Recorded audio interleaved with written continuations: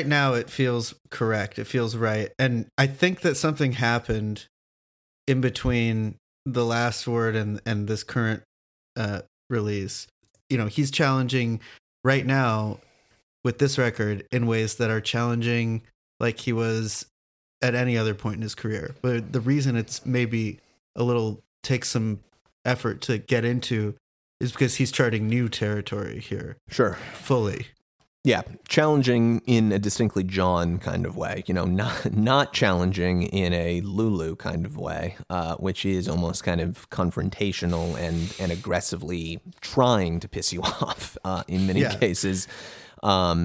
This is just I mean, it sounds like a John record. It is a John record. It's still the same guy after all of these years. Still crazy after all these years. Yeah. You know, making these songs that take great advantage of cutting edge kind of sounds and are there for you and present, and yet at the same time kind of removed and give you something to work at and gnaw on over time. I mean, it's what else do you want from the guy? It's John. This record coming out today there's going to be a zillion fucking reviews of it all over the internet. You're going to get your YouTube videos and your fucking you know, links to websites and stuff online, your star ratings and your Metacritic scores and whatever and shit. Mm-hmm. Totally different world than he began in.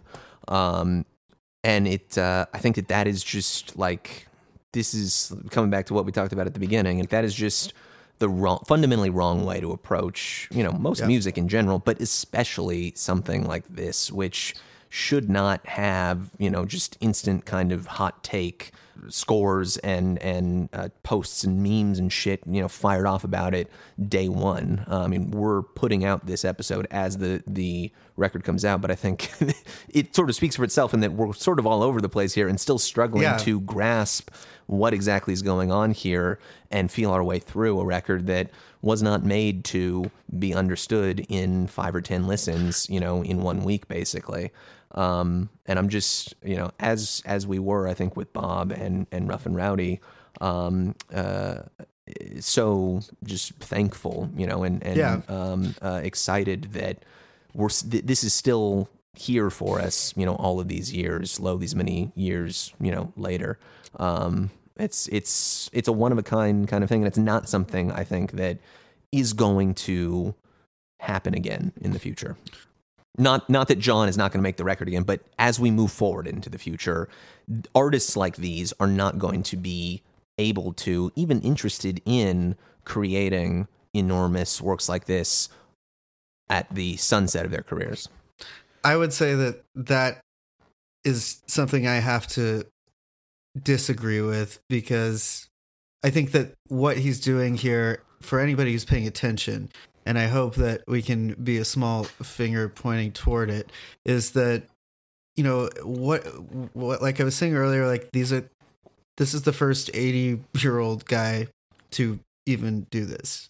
It's literally the first time.